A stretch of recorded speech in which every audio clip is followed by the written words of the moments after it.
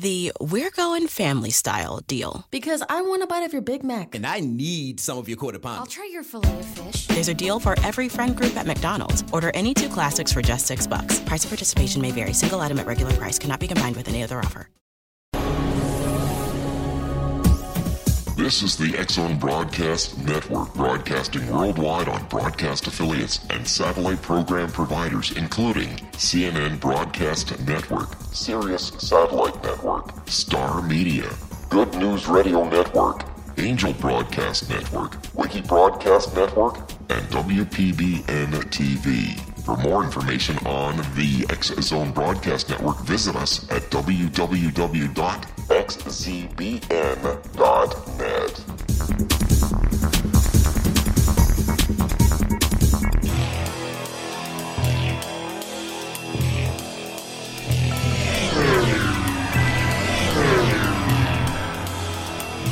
This is A Different Perspective with Kevin Randle. A retired U.S. Lieutenant Colonel, Kevin Randle has been studying UFOs for nearly 50 years. Kevin has investigated some of the most famous UFO cases in the world and has been consulted for dozens of documentaries about UFOs. Considered one of the leading experts into the Roswell UFO crash of 1947, Kevin has written more than 25 books about UFOs, including the recently published Roswell in the 21st Century. Now, here is the host of A Different Perspective, Kevin Randle.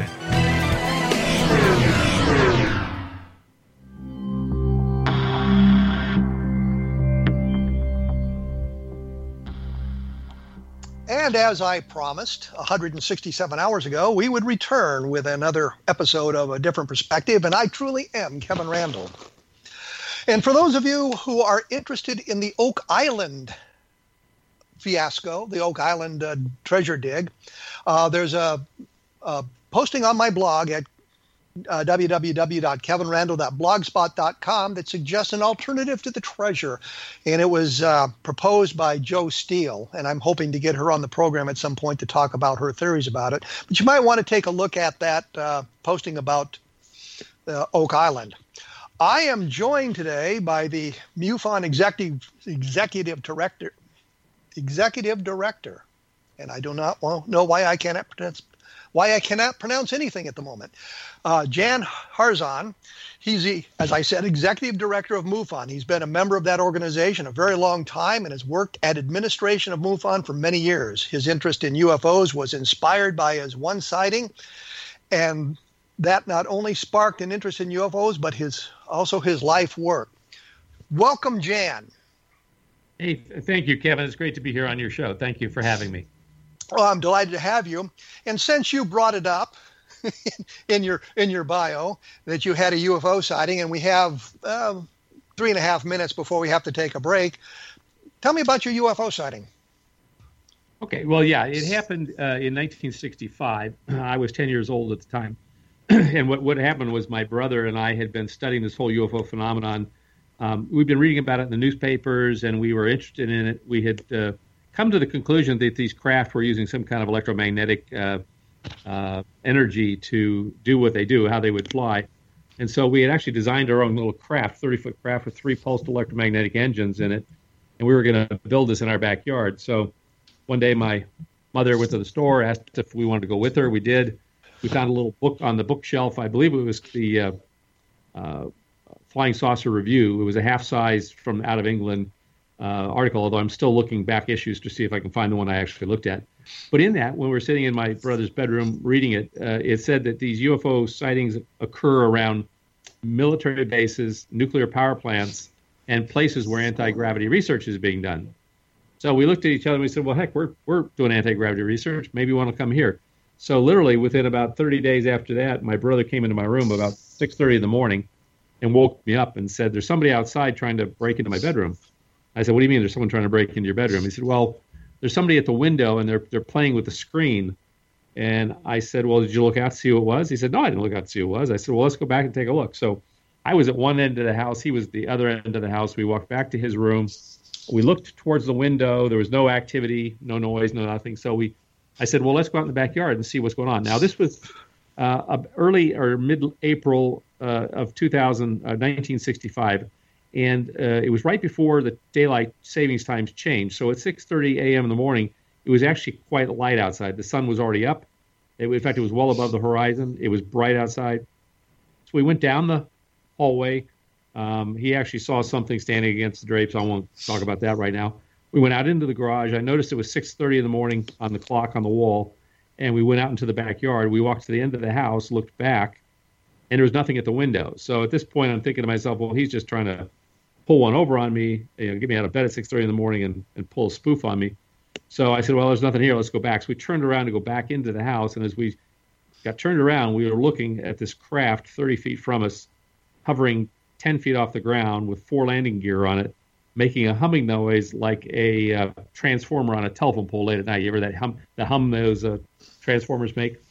And we were just stunned. We were standing there looking at this thing. And my first reaction was, oh my gosh, these things are real.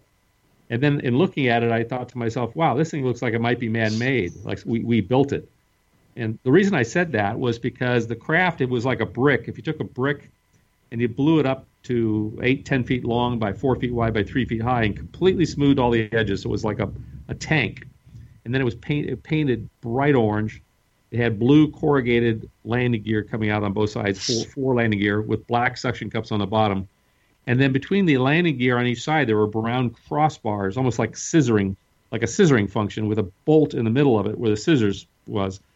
And it was the bolt that I saw that made me think it was man-made, because I thought, wow, that's sort of strange. There's a bolt there. But then let me break in here, because we're going to have to take a quick break. So we've got an orange object floating close to your house.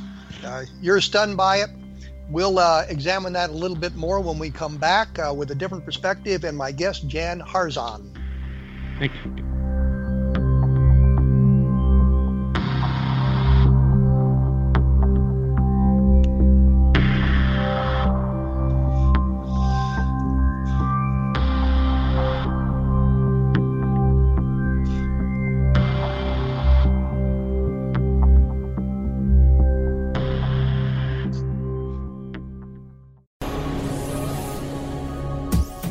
This is the X-Zone Broadcast Network, broadcasting worldwide on broadcast affiliates and satellite program providers, including CNN Broadcast Network, Sirius Satellite Network, Star Media, Good News Radio Network, Angel Broadcast Network, Wiki Broadcast Network, and WPBN TV. For more information on the X-Zone Broadcast Network, visit us at www.xzbn.net.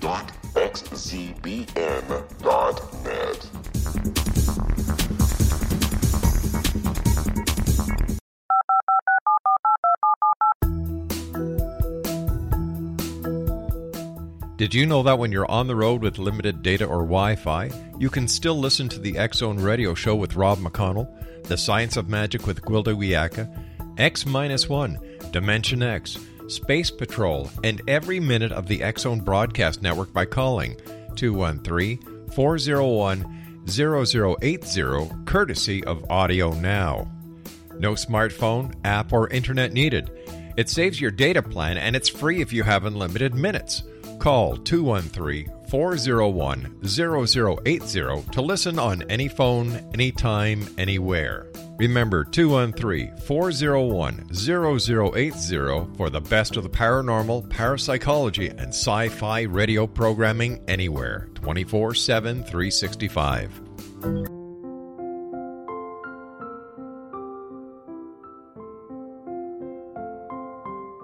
I am Dr. Carl O'Helvey, founder, president of a new cancer foundation focusing on evidence-based physical, mental, and spiritual interventions, including natural cancer cures, prayer, meditation, affirmations, nutrition, and other related holistic cancer prevention and cure modalities.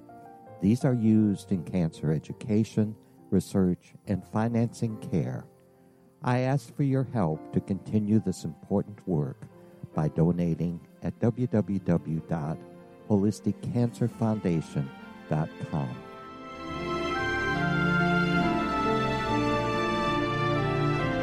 Hello, I'm Pete Marsh. with my daughter Justina, we will be presenting the new radio show, Too Good to Be True.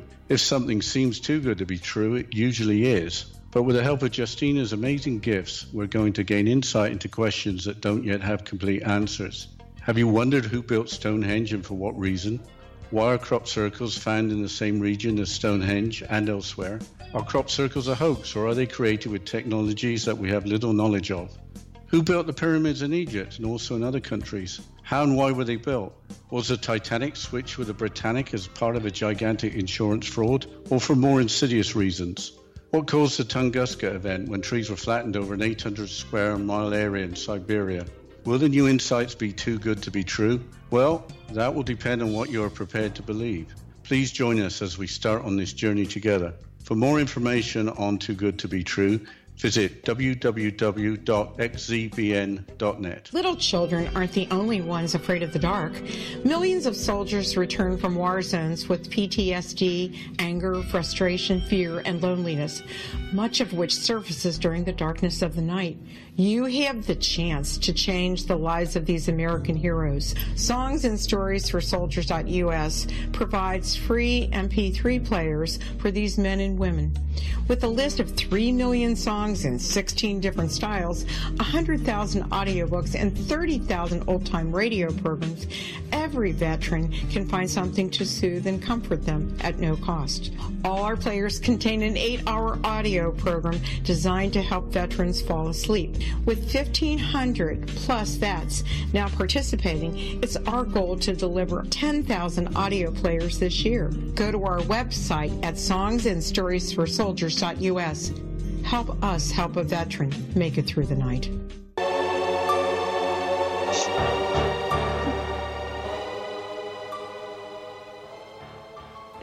And as they always say on various programs throughout the free world, we're back.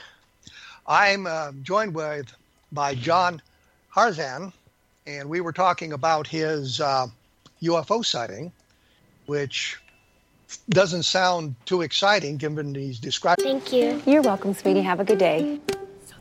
The demand for healthcare professionals who deliver both comfort and critical care is growing. FindNursingSchools.com connected me with an accelerated Bachelor's of Nursing degree program in my area with expanded capacity, so I could complete the program in 16 months. Now I'm on the path to an in-demand career that offers job stability, flexible schedules, competitive pay, and the choice of where to work. Visit FindNursingSchools.com to begin your journey today. The We're Going Family Style deal. Because I want a bite of your Big Mac. And I need some of your quarter pound. I'll try your filet-o-fish. There's a deal for every friend group at McDonald's. Order any 2 classics for just $6. Price of participation may vary. Single item at regular price cannot be combined with any other offer. Basically as a brick. We'll run from there and let him continue. When we left, you were talking about having rounded sides, something like a tank. It was about 30 feet off the ground. I don't remember if you said how far away it was, and you had corrugated landing gear. So take it from there. Yeah, actually, it was 30 feet away, 10 feet off the ground. But yeah, it was some kind of a landing craft that was literally, I wouldn't even say it was floating. It was frozen in the sky. It wasn't moving an inch. It was just standing there, very, very still. So I'm looking at this craft, trying to figure out what's going on. And I'm observing that there's a bolt in the center of the scissoring mechanism between the 2 landing gear. And that made me think it might be man-made. But then I started studying the craft closer, and I noticed that there was not a seam or rivet in the entire craft. It was like one piece of blown metal, almost like it was blown like glass. And I thought to myself, well, how the heck do these guys get in and out of this? Because there's no doors, there's no windows. It's just a metal tank. And at that point, I said to my brother, I'm going to go in and get a camera, and I'll be right back. I ran into the garage, which was where we came out of, and then from the garage to go back into the house, we had locked ourselves out. So I'm pounding on the door. Now, at 6:30 in the morning, nobody was up in the house. They were all in bed. So it took me a minute or two pounding on this door before my older brother, opened the door and let me in. I ran to the closet, grabbed the camera, ran back out. By the time I got outside, my brother was standing on top of our swing set, looking off to the west, and the craft was gone. So I said to him, well, what happened? And he said, well, it just hovered there for a second, just frozen, and then it started to slowly drift away, and then it just shot off over the horizon. It just disappeared. So that's the whole case. That's the whole point. So this craft was in our backyard. It was hovering off the ground, and then all of a sudden it just took off and flew away. So I hadn't told anybody. I was 10 at the time. He was 9. We talked about it, and we decided, who's going to believe us if we tell them we saw this thing? So we didn't tell our parents for a number of years until a number of years later that this had actually happened. But for me, it impressed upon me that there's other people out there, or if not other people, there's us with advanced technology, which is quite far advanced from what we've got today in terms of aircraft, helicopters, and things of that nature. So it kind of inspired me to go on and do a technical career and try to figure out how these things work. For my brother, it had quite a different effect on him. It actually took him kind of a downward spiral. So I see that people who have these experiences go down usually one of two paths. Either it's a positive thing for them or it's a very negative thing for them. Well, you have to understand, that's pretty unbelievable. The story's unbelievable. The thing's hovering in your backyard. Yep. And one of the first thoughts I had, I was going to ask you, did you run in the house to get a camera, which you've covered there? But it's a pretty unbelievable story that something would be that close to you. Were you out in the country? Were you in the middle of the city? No. Well, this was 1965, Thousand Oaks, California. There's probably, 50,000 people in that particular town at that time. It's hundreds of thousands now. You've got Westlake Village and the Gura Hills and things that have grown up since then. But where was your house situated? Was it kind of out by itself? Was it like a neighborhood? No, we were in a neighborhood. It was kind of a rural kind of a neighborhood, but we were in a neighborhood. There were houses on each side of us and there were houses across the street. But again, this was 6:30 in the morning, so there's not a lot of people up on a Saturday morning at 6:30. Well, that's true too. Yeah. So we saw. My brother was there with me. He observed the same thing. Bill McDonald, a good friend of mine, artist in the UFO field, and Bill's father used to be the vice president of research for the Rockwell Science Center, which was located in Thousand Oaks. And so when I told him the story, and he went into it in some great detail, I was very interested in it. He said, "Well, Jan, this is probably something my father built." And I said, "Well, it's possible that Rockwell built this thing." But I said, "Bill, let me ask you a question. Why would they be flying it in my backyard at 6:30 in the morning on a Saturday? That doesn't make any sense to me." But I'm certainly open to the possibility that this was a man-made craft. Question is, if we had this technology back in 1965, where is it today? We're not seeing it 50 years later. Well, that was going to be my next point, was that if it's something that Rockwell built, that other people would have seen it by now. Even the B-1 bomber, the B-2 bomber and the F-1A. Rockwell built the B-1 bomber. Yes, I was going to say that. But the F-117, these were very advanced craft, and yet they being the government, the Air Force, revealed them to the world at some point. So this sounds like something that if Rockwell had it, they would have revealed it by now, and our technology would be completely different. It's one of those things. And the other thing I often think about, if you've seen something like this, I can't come and tell you, hey, you didn't see this. It was a hallucination. I was thinking illusion, got illusion and hallucination mixed up there. So it's, kind of hard to refute what you're saying, other than it's, dual witness, but by two youngsters. So yeah. Well, it could be a hallucination. I've got a hallumination. Or a hullabalation, whatever the guy in Michigan said in 66. Yeah. I was wondering, MUFON, let's talk a bit about MUFON. It's an international organization. Can you tell me a little bit about where all it is active in the world? Absolutely. Yeah, MUFON has been in business since 1969, when it was founded by 6 gentlemen in the Midwest, including John Schuessler, a number of other folks. But we're a 501c3 nonprofit. We operate in 43 countries in the world and all 50 states. We have just a little under 4,000 members currently and growing. And, basically we're an all-volunteer outfit. There's like 2 paid employees in the entire organization, and everything else is strictly done by volunteers, which is totally amazing to me that we get as much done as we do. Do the paid employees, that would be the director and the editor of the MUFON Journal? Actually, it's the director and the office manager who manages all the things. The editor of the journal is a contract employee, so he gets paid to produce that journal. That's a contractor. He's not a member of MUFON? He's a member of MUFON, but he's a paid contractor. He's not an employee of MUFON. He's a contractor to MUFON. So we're splitting a fine hair here. Yeah. Okay. There's like 4 people who get paid in MUFON, and it's the international director, the office manager, the editor of the journal, and we have a part-time gal here at the office who helps out. Can we define the role a little bit better than just helps out, just for clarity's sake? So we have 4,000 members. Obviously they're calling the office and needing information, helping to re-up their memberships. There's people buying things through our store. That stuff needs to get shipped out. That's the kind of things. Yeah. So she's kind of a secretary, Girl Friday type thing, assistant. Yeah. One of the things that strikes me, and you might be one of the best people to ask, is if I wanted to see a UFO, and you kind of brought it up with your story there. In today's world, what are some of the UFO hotspots? Well, the classic ones, of course, are the San Luis Valley up in Colorado, where there's always a lot of activity up in that Four Corners area there. Missouri seems to have a lot of nocturnal lights and other activity going on all the time. We get some very strange reports out of Missouri.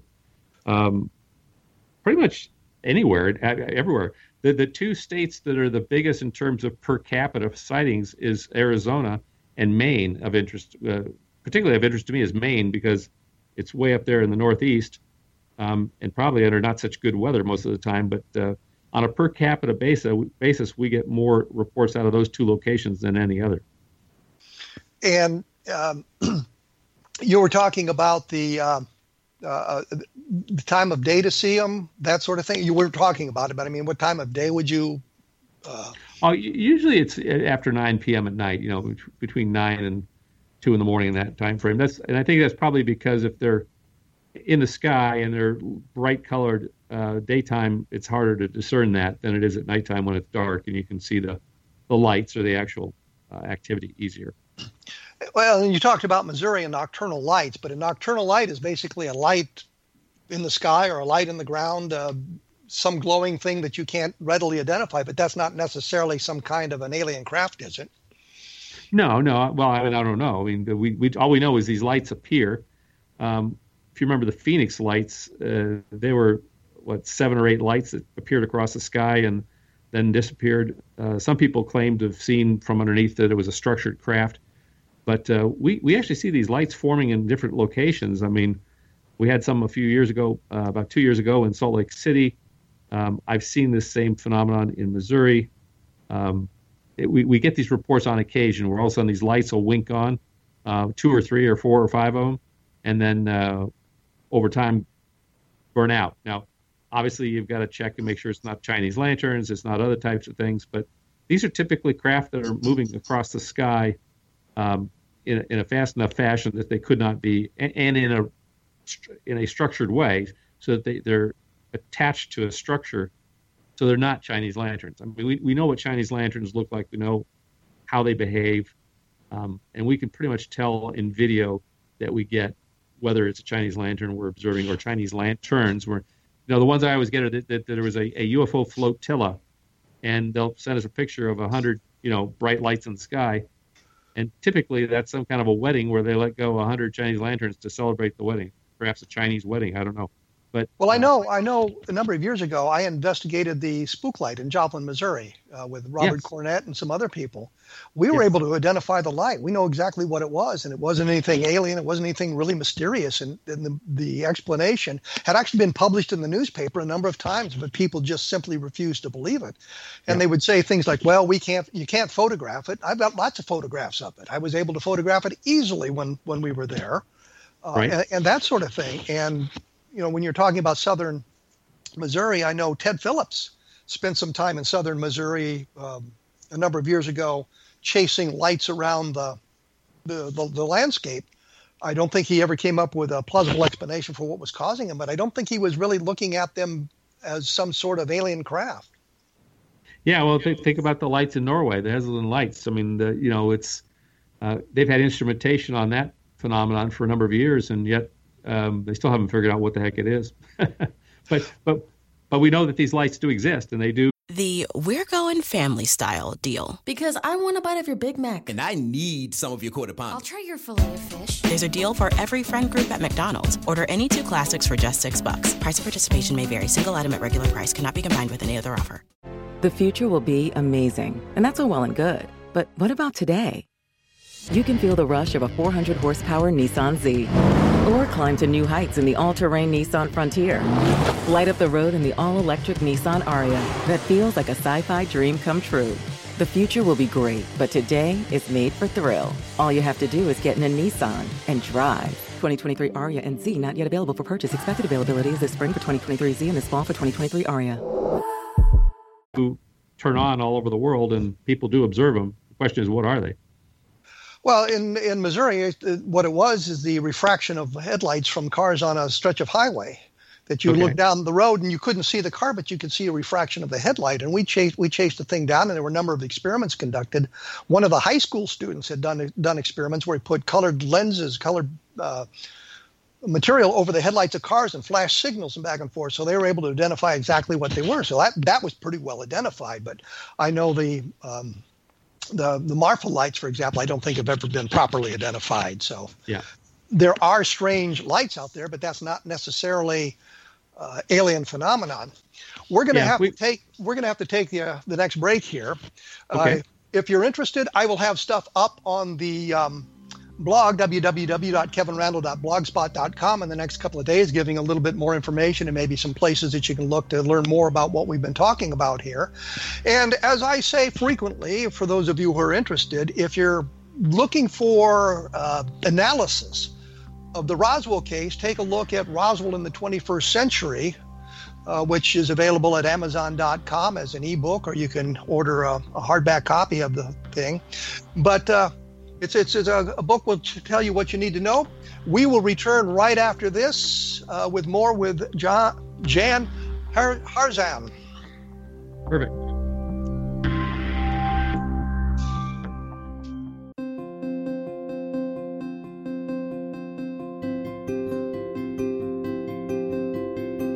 Dreams are our personal gateways into infinite wisdom. Don't miss shamanic counselor and indigenously trained dream decoder Sandra Corcoran's inspiring book, Shamanic Awakening Between the Dark and the Daylight. This remarkable work chronicles Sandra's 35 years of experience with diverse wisdom keepers and her initiations throughout the Americas and across the British Isles, Turkey, Greece, and Egypt. Sandy's knowledge of symbology, psychology, and myth influence her dream blog and workshops.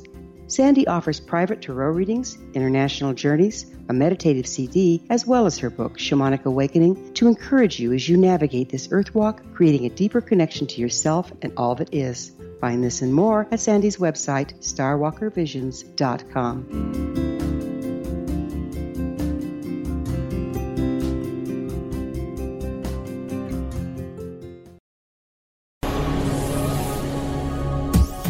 This is the Exxon Broadcast Network, broadcasting worldwide on broadcast affiliates and satellite program providers, including CNN Broadcast Network, Sirius Satellite Network, Star Media, Good News Radio Network, Angel Broadcast Network, Wiki Broadcast Network, and WPBN TV. For more information on the X-Zone Broadcast Network, visit us at www.xzbn.net.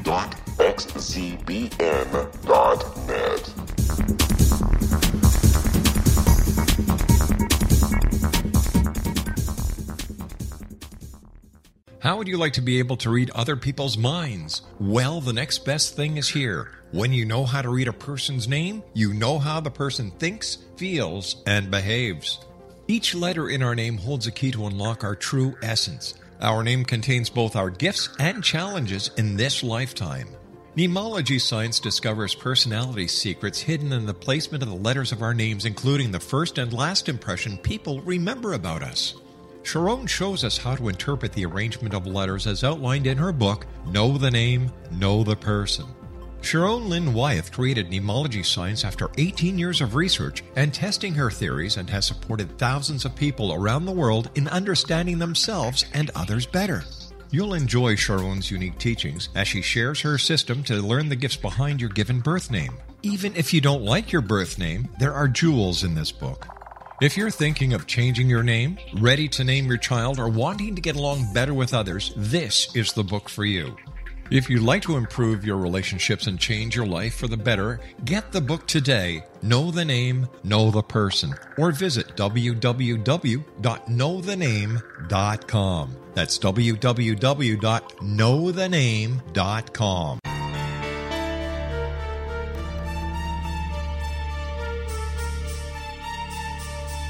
Hello, I'm Justina Marsh, and with my dad Pete, we are going to present a new show called Too Good to Be True. Together, we are aiming to discover more truths about this world and beyond. Do you have unanswered questions about the world?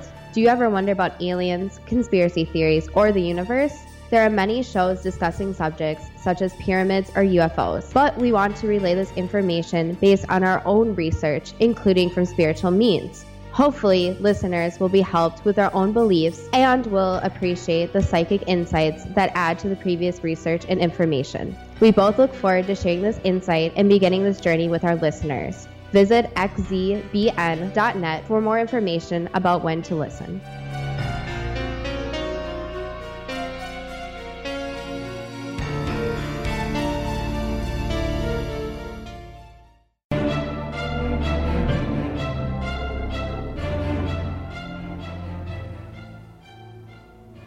I am joined by Jan Harzan, who is the Executive Director of MUFON. And for those of you who wish more information about MUFON, I guess the website, you can basically type MUFON into your search engine or MUFON.com, and it'll take you to the website. You can learn about the organization and that sort of thing.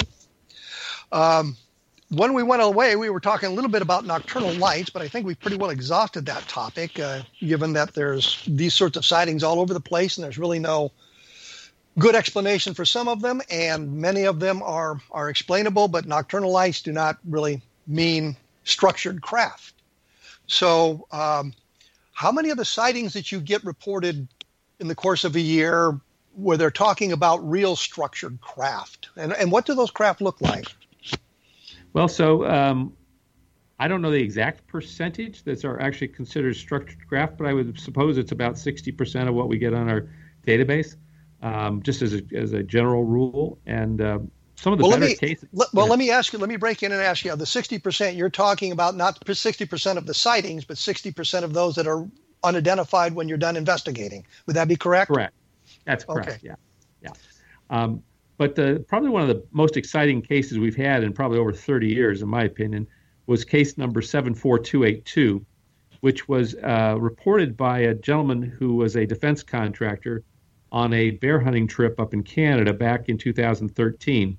Now, he didn't report this to us until last year, but because he didn't quite frankly know where to go with it. But it was a 170-foot dumbbell, or I call it barbell-shaped craft with a ball at each end and a midsection, hovering about 400 feet away from them in the middle of nowhere, literally up northern Ontario, Canada, out in the forest.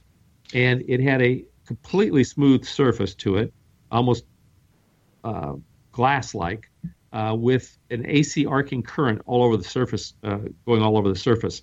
Now, he was able to capture this on his video camera, on his video camera. But when he first saw the craft and he tried to videotape it, the camera wouldn't turn on, and his cell phone was gone. It was not working either, so he couldn't get photos of it. As the craft moved about a quarter of a mile away, about 1,000 feet away from them, his camera, his Sony cam, came back on, and he was able to get it on videotape. Now, when they got back to the camera, they started playing the video back. The image of the craft was not on the video, but what was on the video was all of the electromagnetic signature of the craft. So he's been taking that and analyzing it, and determined that this appears to be a craft that was using two counter-rotating super electromagnets in each end of the craft, spinning and then pulsing at 123 hertz between them. So Whether this was our craft or some kind of a extraterrestrial craft, we don't know. He believes it was extraterrestrial mainly for two reasons. One is because he works in the defense industry and he builds non-lethal weapons for the CIA and for the military. He went to some of his intelligence counterparts, people he worked with, and asked them if they knew anything about this craft, and they said they didn't have any knowledge of it. He asked his military contacts. They said they had no knowledge of it. He asked them if it was a problem for him to talk about it, and they said absolutely not. You can talk about it. But he believes it's extraterrestrial, not only for that reason, but also because the craft was completely smooth. Now, compare this to what I told you about my sighting in 1965. There were no seams or rivets in it. It was almost manufactured as a single piece of metal. Well, let me break in here because I wanted. I spent time in intelligence. I spent time in the military, and if you'd come to me and asked those questions, even if I'd known something about it, I'd have told you no. Right, but you might a classified project. Right, but you might have also said you shouldn't talk about it, right? Not necessarily. Okay. I might have said I just know nothing about it. And in fact, when I was intelligence officer in Kansas City at Richards Gebaur Air Force Base, I got a call from a reporter, and he was checking on a story that he'd heard, not UFO related. I might put in real quick here, not UFO related, but he was asking me questions about it. I said, I haven't heard about it. I don't know what you're talking about. And he called me all sorts of names and finally got mad and hung up. I knew exactly what he was talking about, but I'd gotten it through classified sources. So I couldn't say anything I said would confirm some aspect of his story. And as an intelligence officer, I just couldn't do that. So the fact that he asked his intelligence buddies or friends or people he knew in the intelligence community, and they said they knew nothing about it, maybe that they did know something about it, but because of the source of their knowledge, they just couldn't admit to it in any way, shape, or form, in any way at all. And that's why the CIA is often saying, I can neither confirm nor deny what you're asking me. The easiest thing you do is just say, I don't know anything about that, and let it go at that. Well, let's say that it was our technology that was being tested, or Canada's. I don't know why we would be testing our technology in the middle of Canada, but perhaps we were. One of the things he did observe. Those Canadians are very smart people. Well, it's our 51st state, right? I am not going to comment on that. I will let that go. Anyhow, you were saying before I so rudely interrupted you. Well, I was saying that he observed the craft. He and his two buddies who were bear hunting with him go instantaneously, almost from a spot where it was out to a mountain range and then back. And based on the distance it went and the speed it went, he calculated the speed was several thousand miles per hour. I don't have the figure right in front of me right now, but it was like 15,000 miles an hour. It was a very fast speed. So, let me break in here because something popped into my brain, which is you said that he tried to videotape this thing on his cell phone, I guess.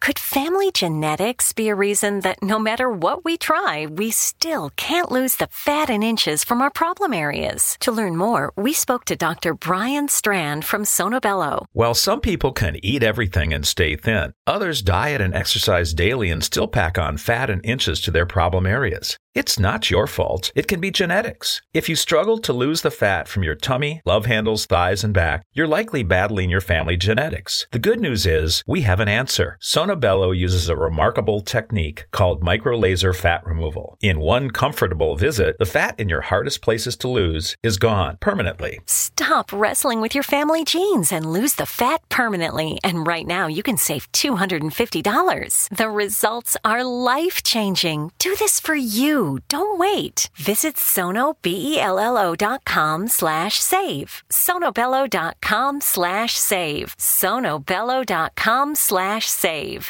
With no fees or minimums and no overdraft fees, banking with Capital One is the easiest decision in the history of decisions. Even easier than choosing Charles Barkley in a pickup game.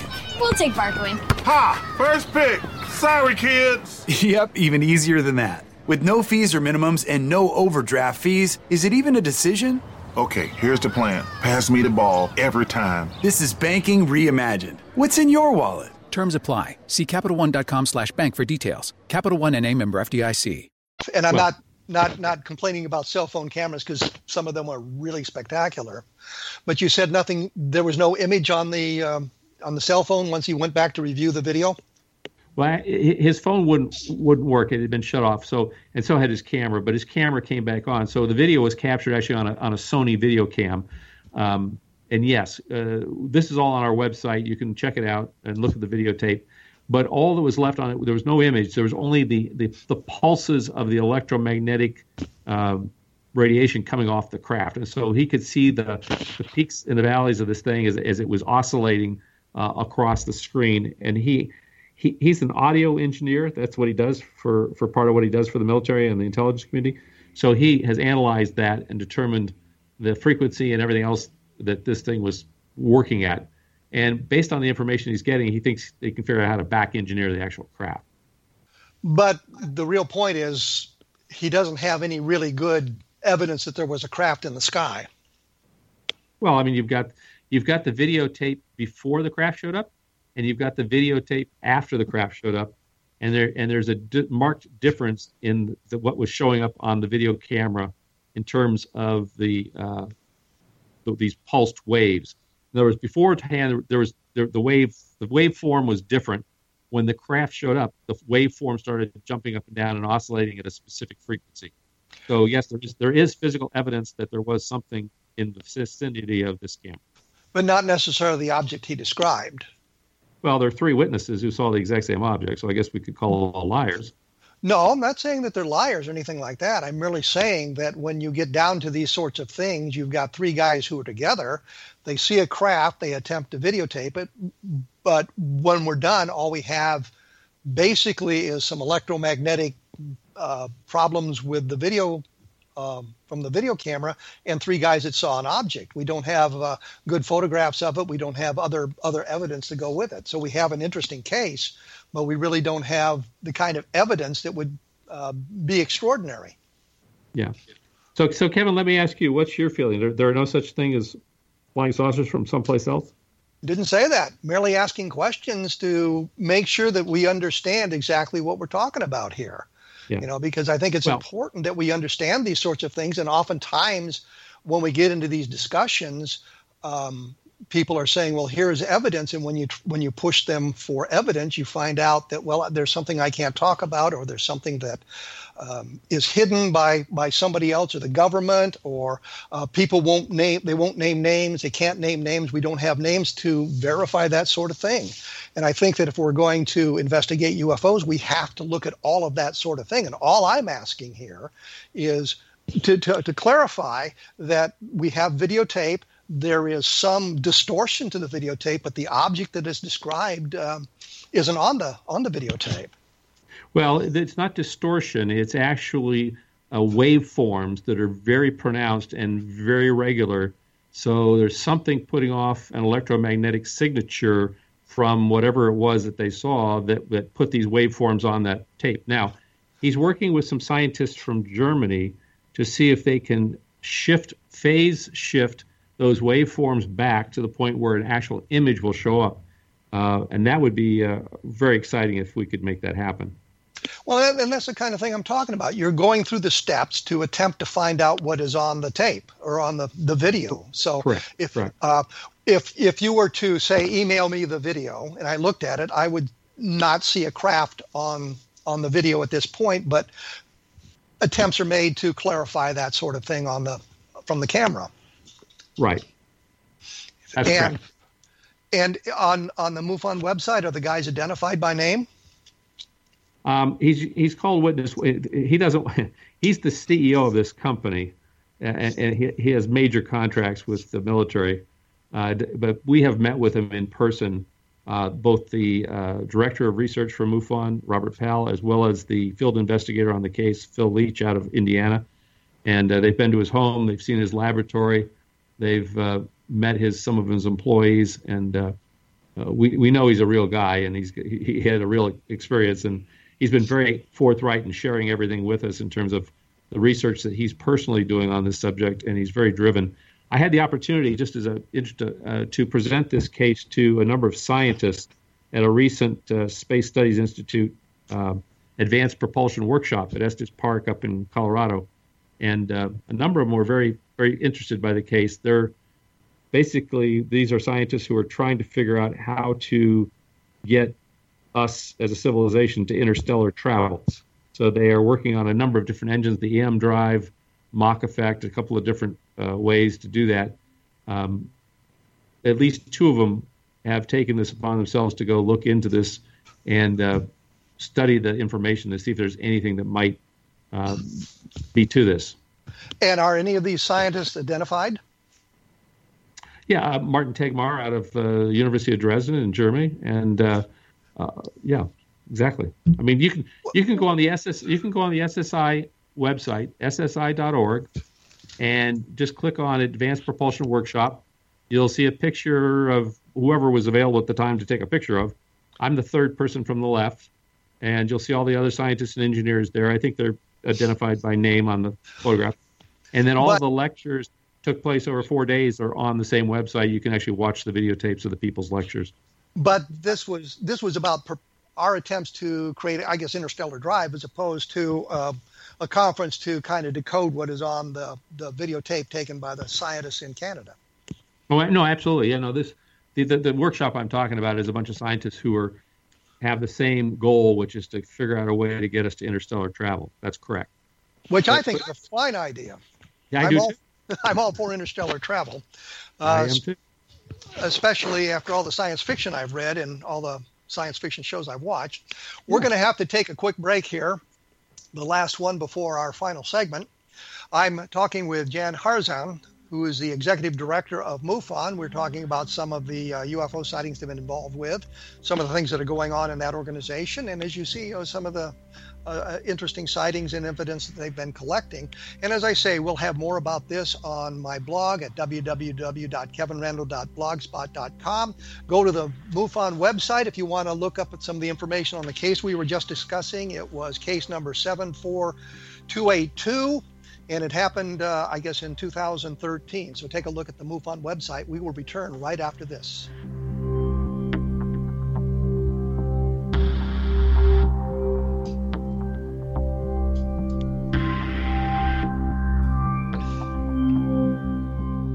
Hi everyone, Rob McConnell here, and I wanted to spend a moment on internet streaming. Everybody has heard about internet streaming, but not many know much about it. Did you know the internet streams just about everything? Movies. From new releases to old classics. TV shows. Almost every show, every episode, and much more. But the question has always been, how do you do it? Well now, thanks to the folks at 123 Ready TV, I have the answer for you. They have developed a simple program app, 123 Ready TV, that you install on your Windows PC, Android smartphone, or Android tablet that can have you streaming like a pro in less than 5 minutes. You truly won't believe how much is available or how easy it is to do until you try. And for a one-time cost of only $19.99, this product is a real winner. To learn more about 123 Ready TV, visit our website at www.xzbn.net.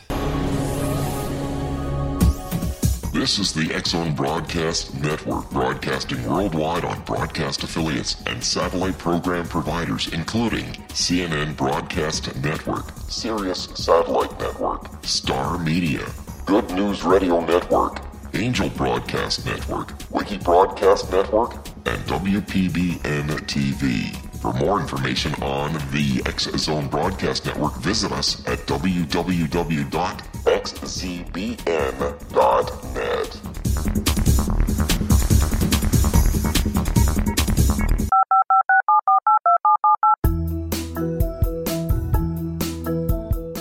Did you know that when you're on the road with limited data or Wi-Fi, you can still listen to the X-Zone Radio Show with Rob McConnell, The Science of Magic with Gwilda Wiyaka, X-1, Dimension X, Space Patrol, and every minute of the X-Zone Broadcast Network by calling 213-401-0080, courtesy of Audio Now. No smartphone, app, or internet needed. It saves your data plan and it's free if you have unlimited minutes. Call 213-401-0080 to listen on any phone, anytime, anywhere. Remember 213-401-0080 for the best of the paranormal, parapsychology, and sci-fi radio programming anywhere, 24/7, 365.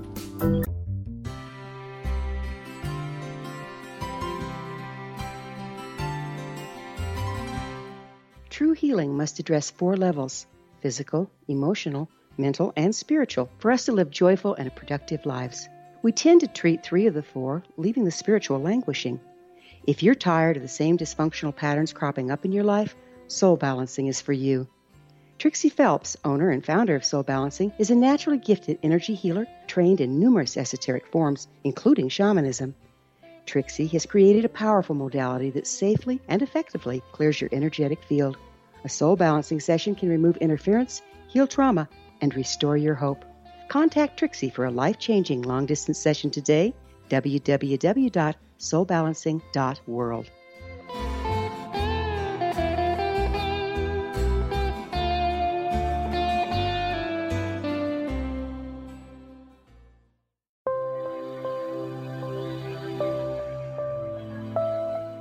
There's a legend shared by many indigenous cultures of a time when the nations were cast to the 4 corners of the world. Each nation was given a body of sacred knowledge that held a different portion of the truth to preserve.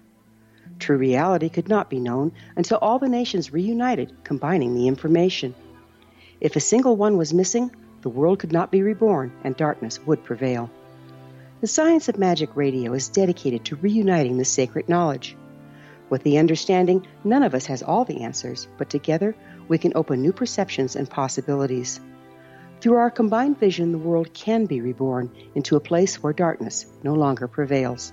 Join me, Gwilda Wiyaka, and the Science of Magic daily on the X Zone Broadcast Network, xzbn.net, or visit. Could family genetics be a reason that no matter what we try, we still can't lose the fat and inches from our problem areas? To learn more, we spoke to Dr. Brian Strand from Sonobello. While some people can eat everything and stay thin, others diet and exercise daily and still pack on fat and inches to their problem areas. It's not your fault. It can be genetics. If you struggle to lose the fat from your tummy, love handles, thighs, and back, you're likely battling your family genetics. The good news is we have an answer. Sonobello uses a remarkable technique called microlaser fat removal. In one comfortable visit, the fat in your hardest places to lose is gone permanently. Stop wrestling with your family genes and lose the fat permanently. And right now, you can save $250. The results are life-changing. Do this for you. Don't wait. Visit sonobello.com/save. sonobello.com/save. sonobello.com/save. At thescienceofmagic.net.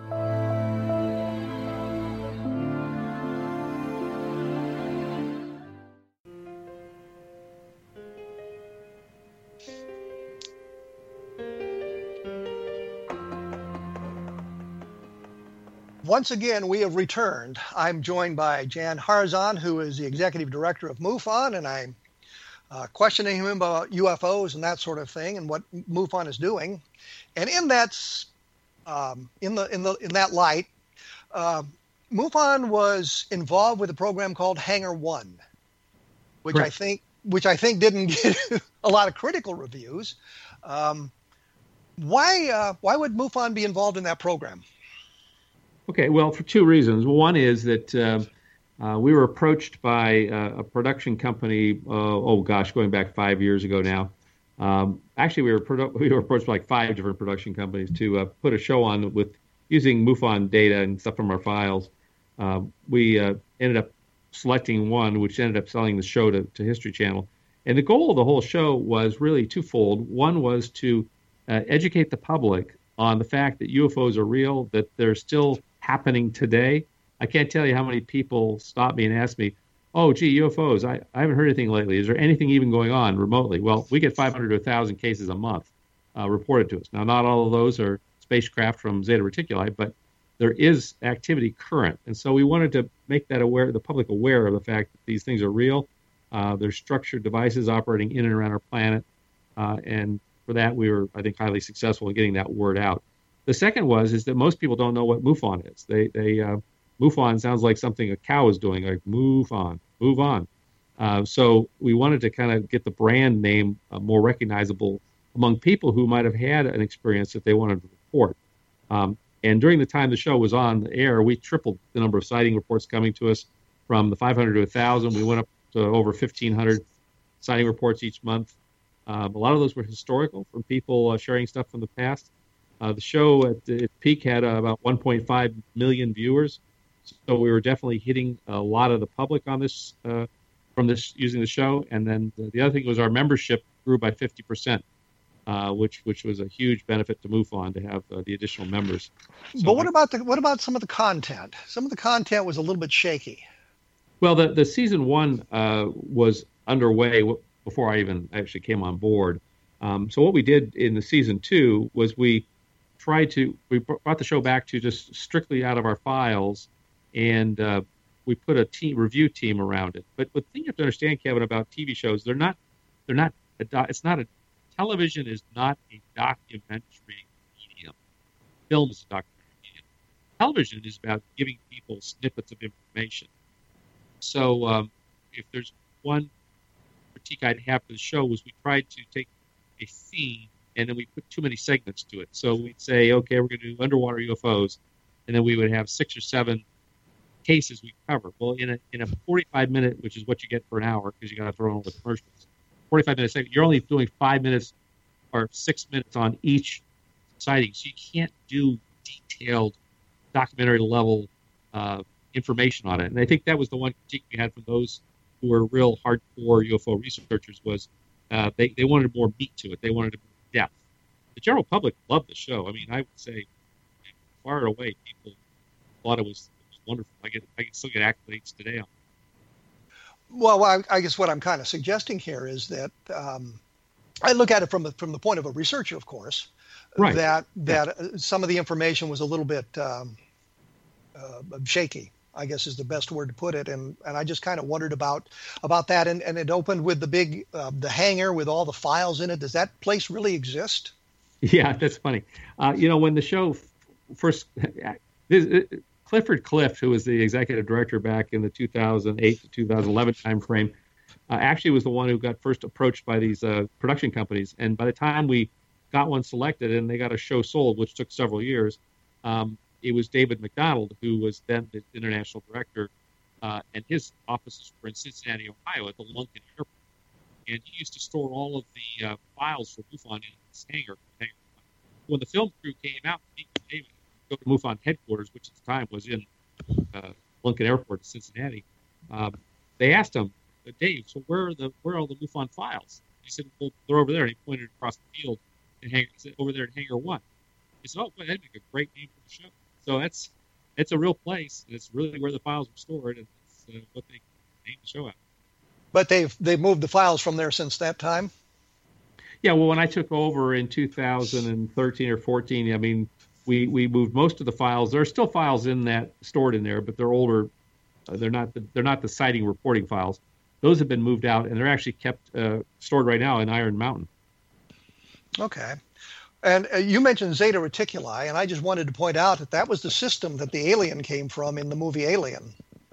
Okay, I just use that as a term because. Well, I know, but I'm just saying if you've watched the movie Alien, and they think they've reached our system, and then it's Zeta Reticuli, and I've always thought that was kind of an interesting coincidence, I guess. Yes. About that. In talking to some of your, and I'll say ex-state directors, one of them was suggesting that MUFON had been infiltrated by a whole bunch of government agents, intelligence agents. What is your take on that? Well, this has been the thing for a number of years, and I mean, what I tell people is, look, there's 2 employees, myself and Marquetta. Neither of us have been in the military. Neither of us have an intelligence background. So we're the 2 employees. Now, could a state director be a former CIA agent, NSA agent, or something of that nature? Volunteers are volunteers. They can do everything they want. No, you're missing the point here. His suggestion was, going in California at one point, we were going to be on a TV program. I say it was Russ Estes, Carl Flock, and me. We're riding in the same car to the TV store to talk about UFOs, TV studio.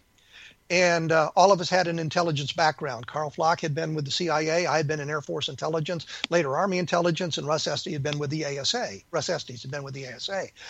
Mm-hmm. That doesn't mean we've infiltrated the organization. And what the suggestion was, the organization had been infiltrated by government agents or intelligence agents to report on its activities. And that's what I'm wondering. Do you think that's true?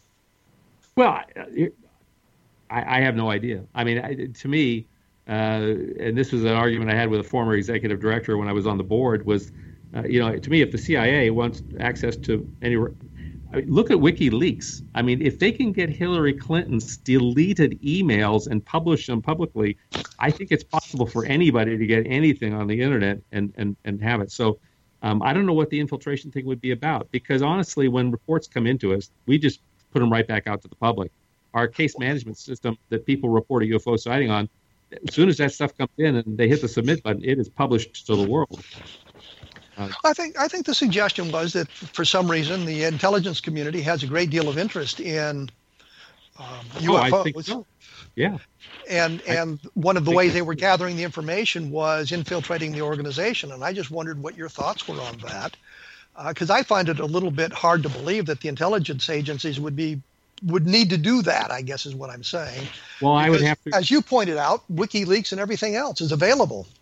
Yeah, well, that's my point. Is I think, why would they waste their time? First off, they probably have better collection mechanisms than we do. They have the satellites. They're watching this whole planet every moment of the day. They don't need us telling them what mom and pop over or some airline pilot reported over, California. I mean, they know before we know, in my opinion. That's my personal opinion, is they don't need our information to go do what they do. They might be interested in what we know for purposes of are we aware of these things, but for what purpose? I mean, I think it's gathering information.